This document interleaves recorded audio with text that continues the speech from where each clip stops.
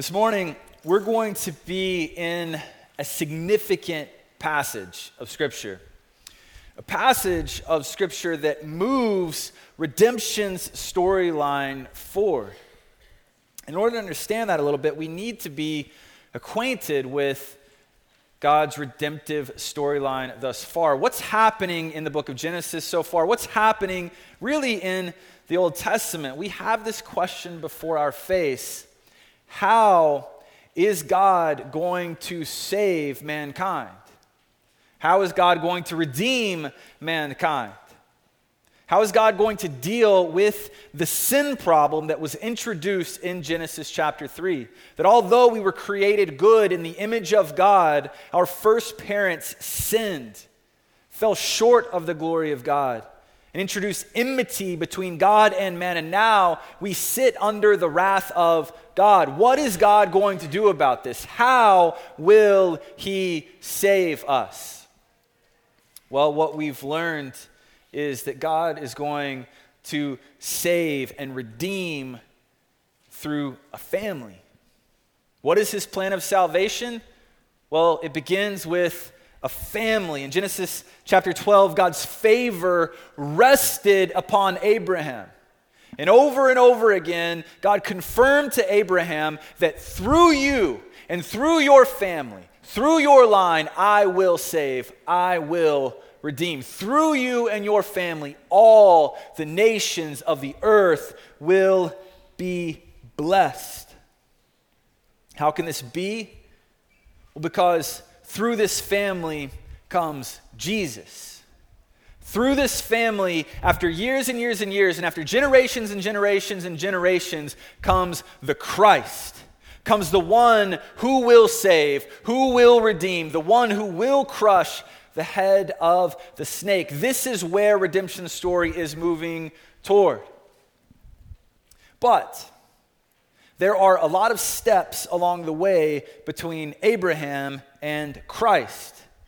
There is a promise of blessing that must reside in many people before the promised Christ comes. The promise must endure throughout many people and throughout many generations before the Christ will come. The question our passage is going to deal with this morning, the central question our passage is going to address is, through whom will this promise endure? On whom is the blessing going to be bestowed? Through whom will Christ come? And so the passage that we're going to be in, Genesis 27, wants to answer that. Who is God going to work through to ensure salvation comes to those who turn and trust in Jesus' name? But even as the text addresses this, it also addresses this big question that's really pertinent to us. Who can God use? Who can God use? It's going to tell us who God is going to use in bringing about Jesus, but it also tells us, can God use people like us? Can God use people like you, like me? Can God use Grace EV Free? Well, that's what we want to think about today as we consider Genesis 27. We're going to answer those two questions. Who will receive the blessing and how? And then, who does God use to further His plan of redemption?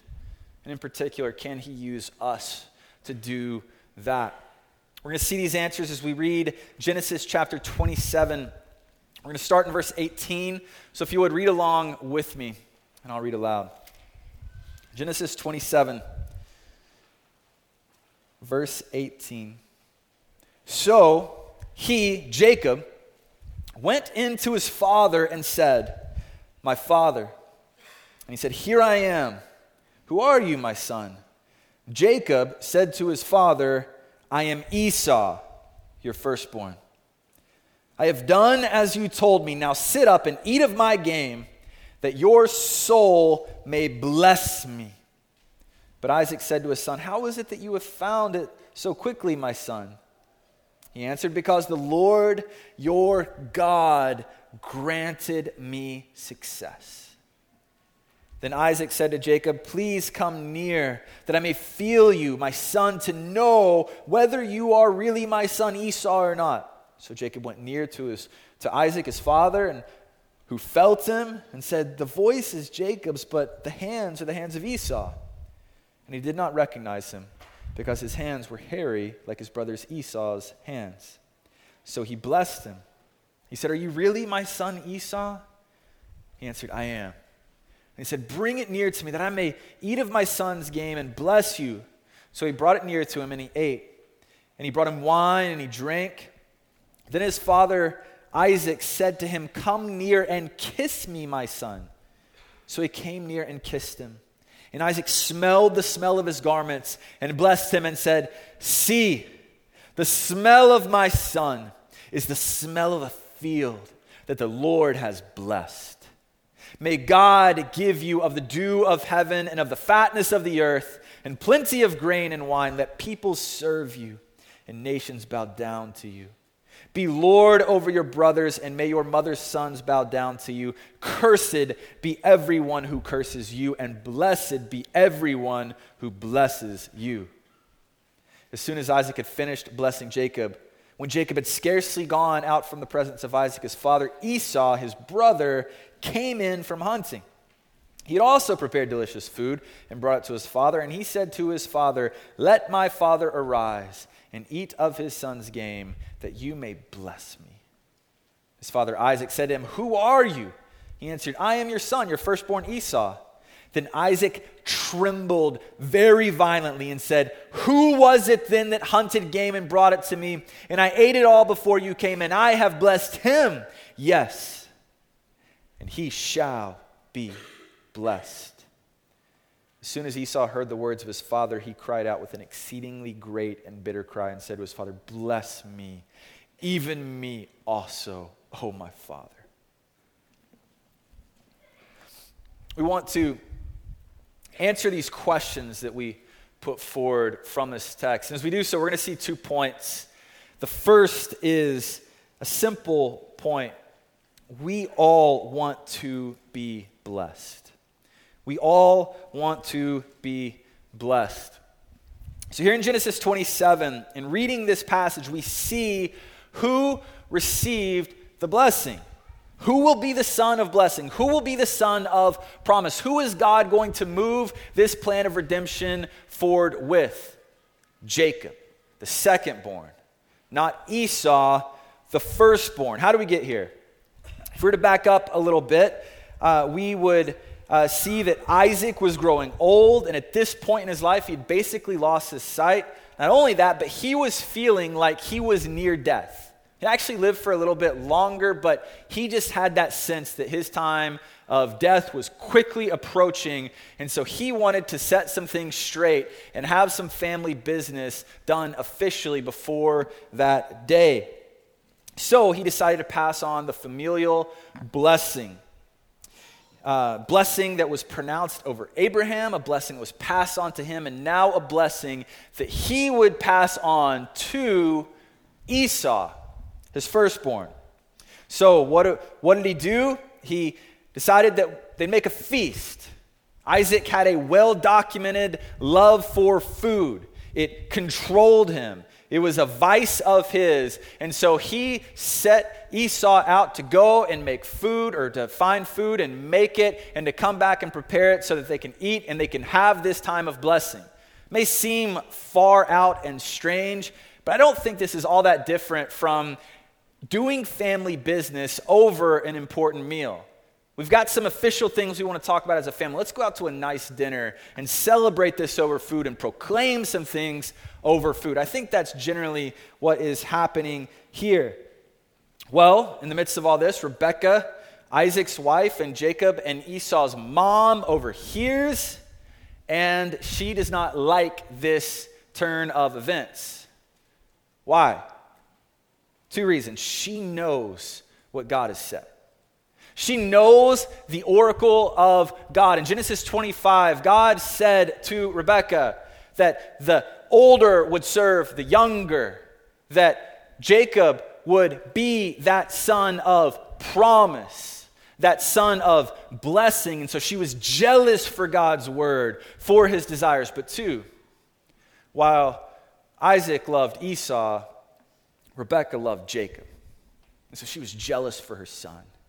So Rebekah, being the quick-thinking woman that she was, decided to trick her husband by clothing Jacob in animal pelts. Jacob was a smooth man, whereas Esau was a hairy man, so she was going to make Jacob look and feel like Esau. Jacob is reluctant to do this, not because he has any moral qualm to this, but because this sort of thing can bring about a very real curse upon him. And he does not want the potential repercussions to fall on him. He's reluctant. But his mom insists, and so he goes. And then we have this ridiculous scene. I can't help but think of Lady Gaga in a meat suit, where Jacob shows up covered in fur pelts before his dad. And he says, "Here I am, my father. I am your son, Esau. Bless me." He takes food that his mom prepared, food that's supposed to imitate Esau's food, and he takes it and gives it to his father. His father's unconvinced. Something about this seems off. And they go back and forth. Every one of the senses is used in this story, and Isaac over and over again refuses to listen to what his ears are saying. Instead, he uses his touch and his taste and ultimately his smell to decide this is in fact Esau. And what does he do? He blesses Jacob. There's an incredible tension in this story because Esau is out there somewhere on the outskirts. And presumably, Esau is a lot scarier and more dangerous than Jacob. He's a big man, he's a violent man, he has weapons, he hunts. And so he can come in at any time. So time is of the essence. And sure enough, right as Jacob secures the blessing and leaves, Esau comes in and says, "Here I am. Here's the food. Give me my blessing." What happens? Isaac had already given that blessing to Jacob. And Esau begs his father, "Is there not a blessing for me? Have you not reserved anything for me?" And all Isaac can give him is an anti-blessing. He blesses him with the opposite of all of the things that he has given Jacob in his blessing. And Esau is enraged, and Esau weeps. In many ways, this is an absolutely gut-wrenching story. You have an old, decaying, and dying father. You have a son who's desperate for his father's attention and affection and blessing. And then you have another son who is deceived and heartbroken. It's so clear to me that this is real life. This is a depiction of what many families look like in the real world. But what's going on uniquely here in Genesis 27? If you read through Genesis 27 a few times, one word stands out like a beacon of light. And that word is blessing. 17 times the word bless shows up as a verb. 5 times it shows up as a noun. 22 times in a single chapter we see this word bless. And if you're ever reading a book of the Bible or a chapter of the Bible and a word shows up 22 times, then that is a clue for you to hone in on that word. Blessing is central to what is happening here in Genesis 27. But with that said, if you're anything like me and you see this word show up over and over again, you see the importance of this word, and then you read the story, you think, this is strange. This is strange. How in the world can any of this happen? Esau and Isaac clearly realize that they're tricked. They realize they are deceived. So what's the obvious next step? Well, you just call Jacob back in, right? And say, "Hey, you tricked us. We take it all back. Now go." Right? Would this ever fly in any of your homes? Would this ever fly if you're a boss or a teacher? Would this ever fly in any setting that you have found yourself? And imagine that you find out that one of your children has deceived you and caused you to bless them and withhold blessing from the person who it rightfully belongs to. Would you say, "Well, that was a well-crafted plan"? You're good. Go in peace. No. You would call them back in. You say, you're a liar and a cheat. I'm taking that away from you. Now go do some chores. Go mow the lawn. Go do something as punishment, right? That does not fly. But that's not what happens here. The blessing isn't taken back. Isaac and Esau clearly see that they've been deceived, and yet there's something about this blessing where they never even begin to think that this is something that can be taken back. For Rebekah and Jacob, this was a good plan because as Jacob received the blessing, it was clear that this could not be taken back. And so what's the nature of this blessing? What sort of thing are we dealing with here? Is this blessing the sort of blessing that we tend to think about? Is it nice things being said to a person? Is it the, oh, bless your heart because you did something dumb or silly? Or is it bless you as you sneeze? We throw this word out a lot. What is in view here? Well, no, patriarchal blessings, the blessings of Abraham, Isaac, and Jacob are much more significant than, oh, bless your heart. What are they? Well, they're many things. They're at least wills. There's an aspect of passing along property and resources. There's a sense of prophetic utterance here. Scholars will say this, though, about the sort of blessing that is in view. These blessings are unalterable. One pastor, deceased pastor R.C. Sproul, says a blessing is determinative of destiny when the hand of the Lord is in it. A blessing is determinative of destiny when the hand of the Lord is in it. It is a word that shapes the future and how the recipient of the blessing will experience that future. It's difficult to capture exactly what a blessing is in this context, but it is, at its basic level, it is a powerful word, a life-giving word, a future-altering word, a word that's meant to reveal truth, and it is a word that is to be cherished and sought after. And so Isaac blesses Jacob with this blessing. And John Calvin summarizes that blessing saying this: Jacob's blessing will constitute him the chief and head of a holy and elect people, will preserve and defend him by his power, and will secure his salvation in the face of enemies of every kind. That is something worth seeking after. And yet at the same time, I'm not sure that Jacob knew exactly what he was pursuing as he pursued the blessing of his father. It's important to recognize in all of this how passionately Jacob pursued blessing. Really, one of his life themes is a pursuit of blessing. You see that at his birth. He grabbed his brother's heel. He wanted to be first. He wanted to be blessed. He shrewdly took his brother's birthright by selling him a cup of stew a few chapters earlier. And here in this story, we see him deceive his father for the family blessing. And then in the culmination, the pinnacle of his life, he wrestles with God. Why? Because he desires that the Lord would bless him. Jacob strives for blessing. Why would Jacob be so desperate for blessing? Why would he risk the curse of being found out? Why would he risk the murderous rage of his brother for the sake of a blessing? What's so important about this? Tim Keller really humanizes this story for me. He says that we need to be careful to not think of this idea of blessing a father, blessing his son as magic or sorcery or incantations, but something much more normal and personal that happens within a family. Keller says this sort of blessing is an accurate spiritual discernment of who a person really is.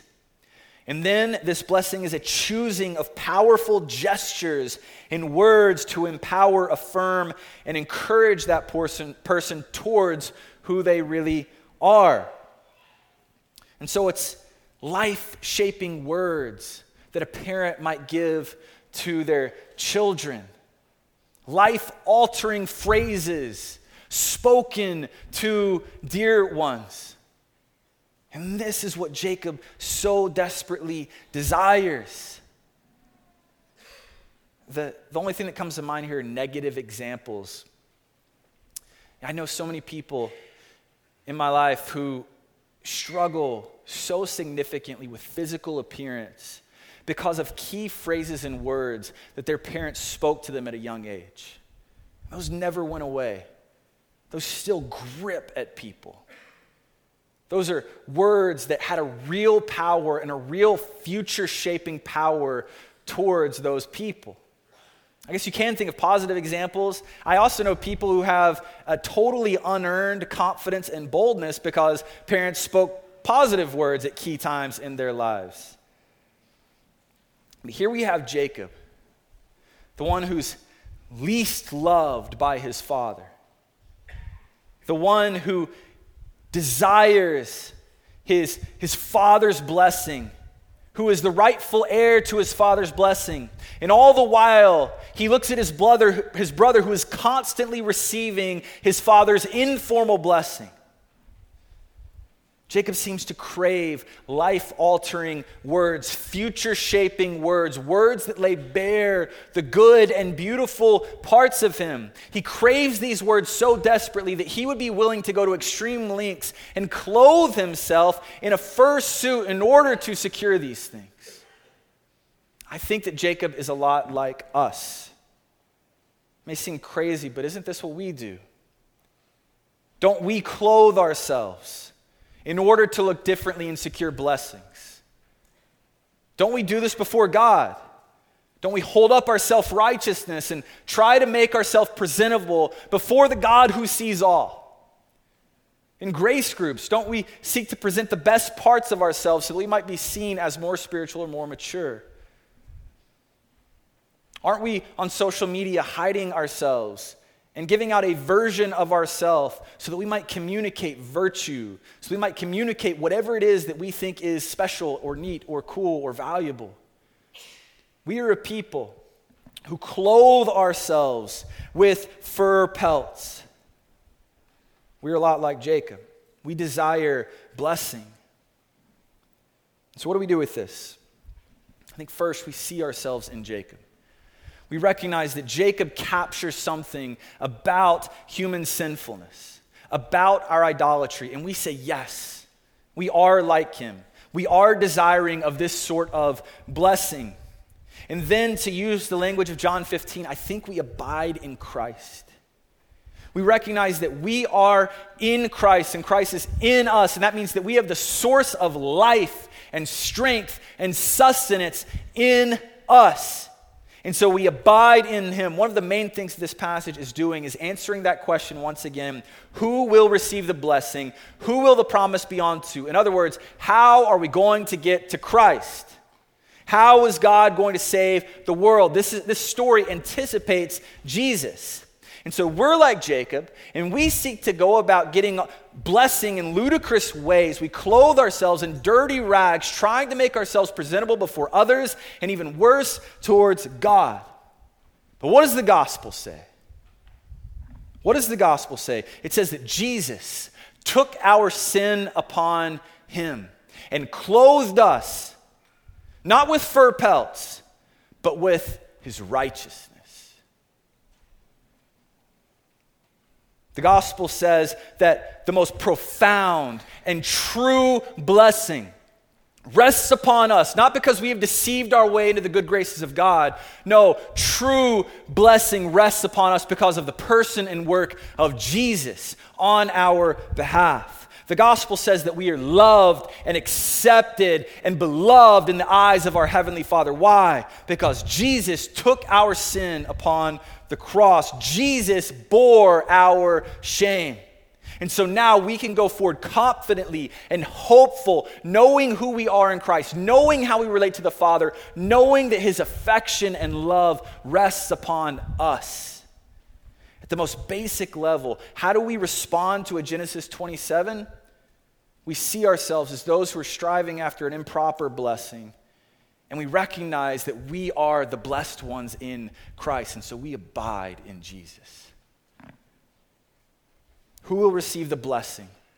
Who will God work salvation through? How are we going to get to Jesus? We see God is working salvation out, and he's going to do it through this family, through Jacob. But This passage raises that huge question. Is God okay with this? Is God okay with the means that Jacob and Rebekah go about to receive this blessing? I just want to spend a moment considering this, and as we do, get to our second point. No one is righteous. No, not one. No one is righteous. No, not one. Is God okay with this? I believe this passage is a descriptive passage, not a prescriptive passage. It's not saying that God is okay in giving his stamp of approval to all the actions here. Rather, it is describing what actually happened in time and space. It's describing a family full of sin. This passage obviously gives us Rebekah and Jacob, who I think on the face we can see as sinful, but it goes even further, and it lays a family out where sin pervades. And it puts it on display for us, and it communicates that Romans 3 truth. No one is righteous, no, not one. They have all fallen short of the glory of God. Let's consider this family for a moment. Jacob's actions in Genesis 27 are sinful. It is beyond argument. He's not being shrewd. He's not getting what is rightfully his in a clever but ultimately good way. He is sinning, and the most obvious example of this is the 4 times that he lies about his identity to his father. After Jacob being clothed like a yeti, he comes in and he declares, the passage even makes it specific in the wording, Jacob said, "Here I am, Esau." He lies. That's deception. That is not pleasing to God. But it doesn't end there. He doesn't just tell a lie. He doesn't just deceive. Things go from bad to worse. How did Esau return so quickly is Isaac's question to Jacob. How did he respond? By invoking the name of God and involving God in the lie. Verse 20, because the Lord your God granted me success. We go from lying to blasphemy, to blaspheming the character of God, to pure evil. We go from bad to worse. And Jacob goes on to lie twice more. John Calvin astutely notes that this is the nature of sin put in front of us in one story. We see how sin begins with what might be perceived as a good-hearted deception and results in cascading blasphemy.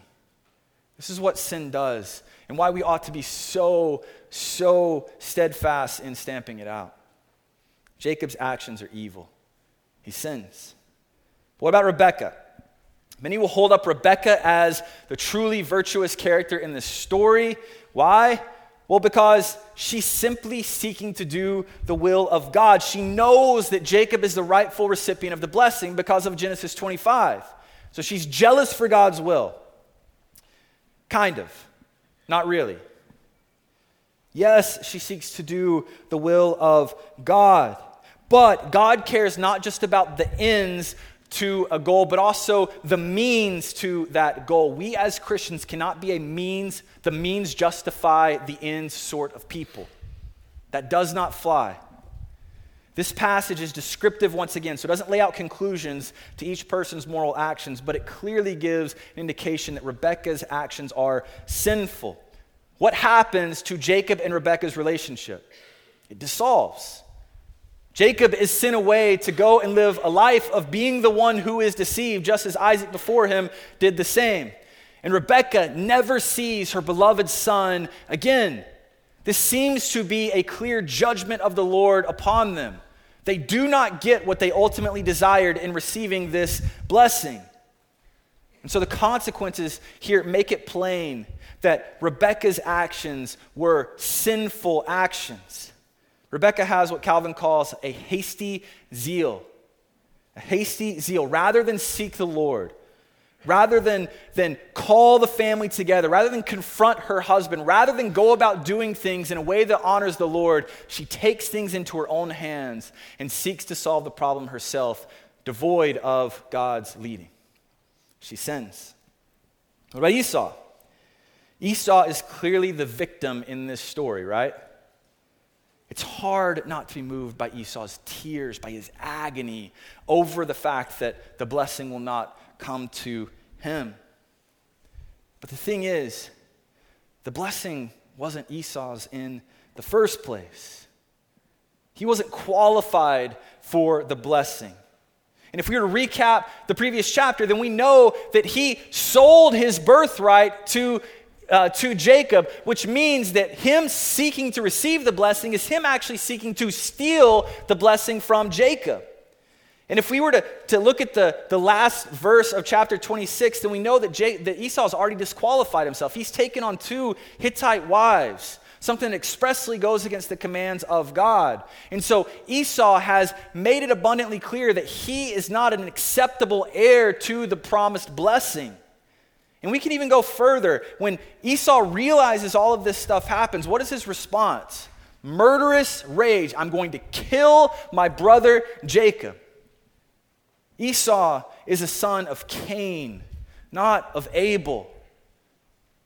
Over and over again, he shows that he is not qualified to be the son of blessing.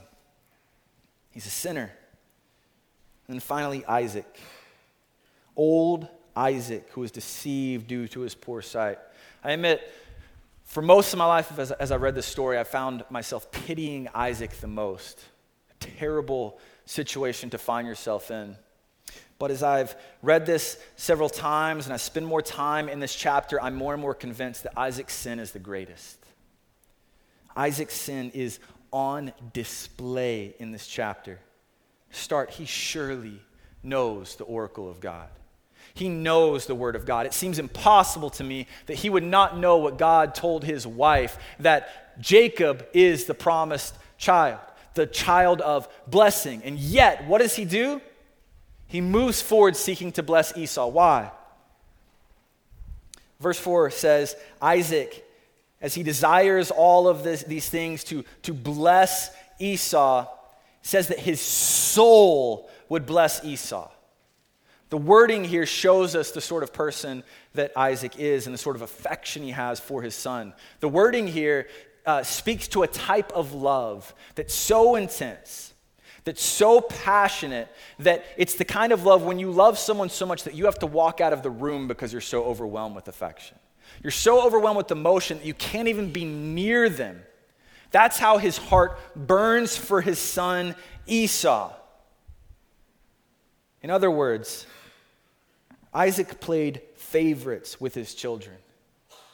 He let what Esau offered him, what Esau brought to the table, work in him a greater love than his son Jacob. How sad. How terrible. And because of the love that he has for his first son, in a bullish, fist to the face of God sort of way, he says, I will bless Esau, even though this goes against the will of the holy and good God. If we were to just stop here, we can see that Isaac's sin is significant. He is taking a torch and throwing it into his house, setting it ablaze. He's allowing his favoritism to ruin his family, to fraction his family off. The wording in this passage is so significant in showing how divided this family is because Isaac has refused to manage his household well, to provide good and godly leadership that is supposed to fall on him. He has sown discord and he has set his entire family up to sin just as he has sinned. As we consider the massive amount of sin on display within this one family, within this one story, it is overwhelming. We could keep going and talking about sin here. It's even more overwhelming, though, when we consider who the characters are in this story. Two of them are patriarchs. They're who we have as our banner people. These are people who are held up as models of faithfulness. They're big deals. If this family can fail, if this family can be so wrapped up in sin, then what does that say about our families? What does that say about our faith family? Can anyone stand? I remember when I was in Talbot, I took a class on Jonathan Edwards. Rob Price taught this class, and I really enjoyed it. I hadn't had much time spent with Edwards. I wasn't very familiar with him, but this class helped me to become more familiar with him. He is considered by many to be the greatest American theologian. He's preached famous sermons, and he's a huge part of the Great Awakening. And as I took this class, and as I read Jonathan Edwards, and as I spent time in some of his great books and sermons, I found my affections for Christ grow and deepen. Edwards served me and blessed me and caused me to love and adore Jesus. But in the midst of this class, Propaganda, a poet/hip-hop artist, released a song called Precious Puritans. And in this song, he says some things that essentially set the Christian blogosphere on fire. This song begins by excoriating churches that would hold up Puritans in an unnuanced way. Propaganda says that these Puritans, they owned slaves, or if they didn't own slaves, they certainly didn't do much to actively disrupt the system of slavery that existed in the United States during those times. And so how can the church hold up these people when they failed the African American people in this country and even brothers and sisters in Christ in such a significant way? This implicated Jonathan Edwards. Well, if I hear Propaganda rightly, he isn't saying that Puritans don't have their place or they aren't beneficial or godly in their own right. He says we need to be nuanced. Here's how he ends this song. Oh, they got it, but they don't get it. There's not one generation of believers that has figured out the marriage between proper doctrine and action. Don't pedestal these people. Your precious Puritans' partners purchased people. Why would you quote them? Step away. Think of the congregation that quotes you. Are you inerrant? Trust me, I know the feeling. Same feeling I get when people quote me like if they only knew. See, I get it, but I don't get it. Ask my wife. And it bothers me when you quote Puritans, if I'm honest, for the same reason that it bothers me when people quote me, the precious Propaganda. So I guess it's true that God really does use crooked sticks to make straight lines, just like your precious Puritans. What's the point in bringing this up? In Isaac, Rebekah, and Jacob especially, we have heroes of the faith. Heroes who are held up as models of faithfulness for us, and yet these are heroes of faithfulness who have fallen on their face. Nevertheless, God chose to use these imperfect people to move his plan of redemption forward. God used these people to ensure that salvation by grace alone, through faith alone, in Christ alone, would come to us. God uses crooked sticks to make straight lines. He uses people like Isaac, Rebekah, and Jacob. He uses people like Jonathan Edwards in all of his error. He uses people like Propaganda. And yes, he uses people like you and me. The big question of this passage is a very human question.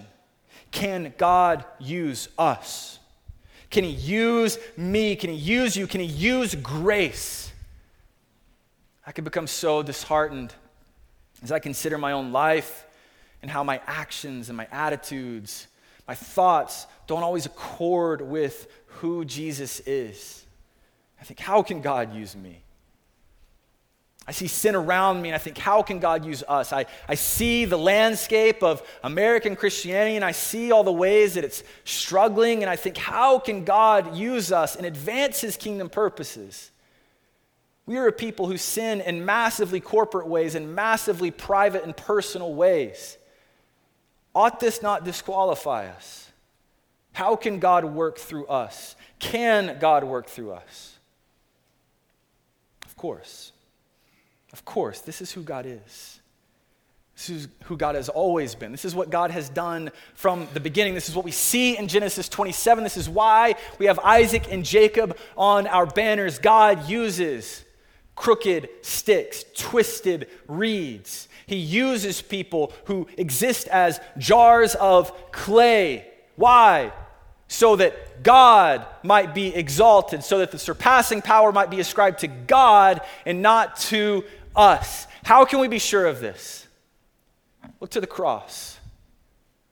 Look to the cross, that place where the greatest evil was committed, where the greatest evil happened, and yet the place where God's grace and mercy and justice was most beautifully expressed for all to see. That place where divine mercy was seen in the most beautiful and extravagant ways, such that we can now believe in Jesus and be saved. We can look at the cross and we can know that God uses crooked sticks like us. And so what do we do? What do we do as we consider Genesis 27, as we consider our frailty?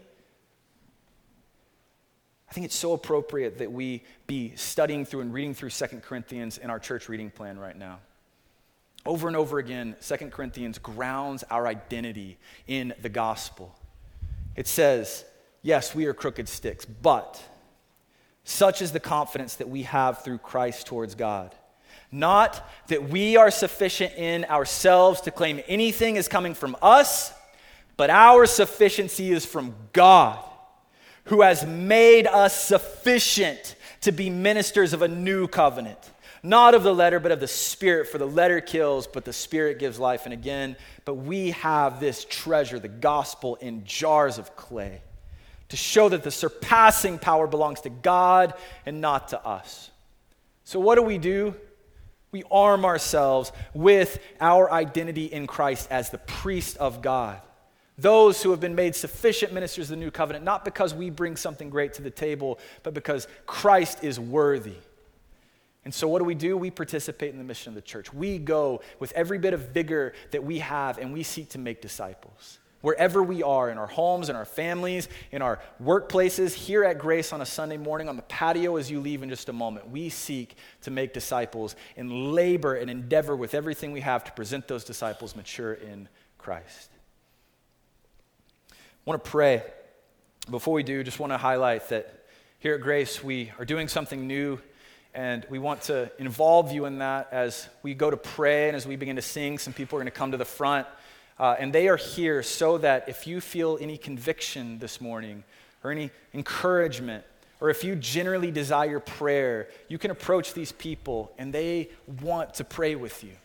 They want to pray with you and for you. And so we want to encourage you to take advantage of these new prayer teams that we'll have up here from now on during this time where we close in worship. Let's pray. Father, we thank you for your son Jesus, and we thank you that because of him, we can stand imperfect, sinners, but saints. Sinners, but a royal priesthood, a people that you have purchased and that you are pleased to work through, not because you need us, but because you are affectionately desirous of us, Lord. And so, Father, would you work through us in all of our sin and all of our failure, and would you form us more into the image of Jesus so that we accurately reflect the glory of Christ. Help us to go from here, Lord, empowered by your Spirit to make disciples. Help us to worship you in this way, Jesus, we pray. Amen.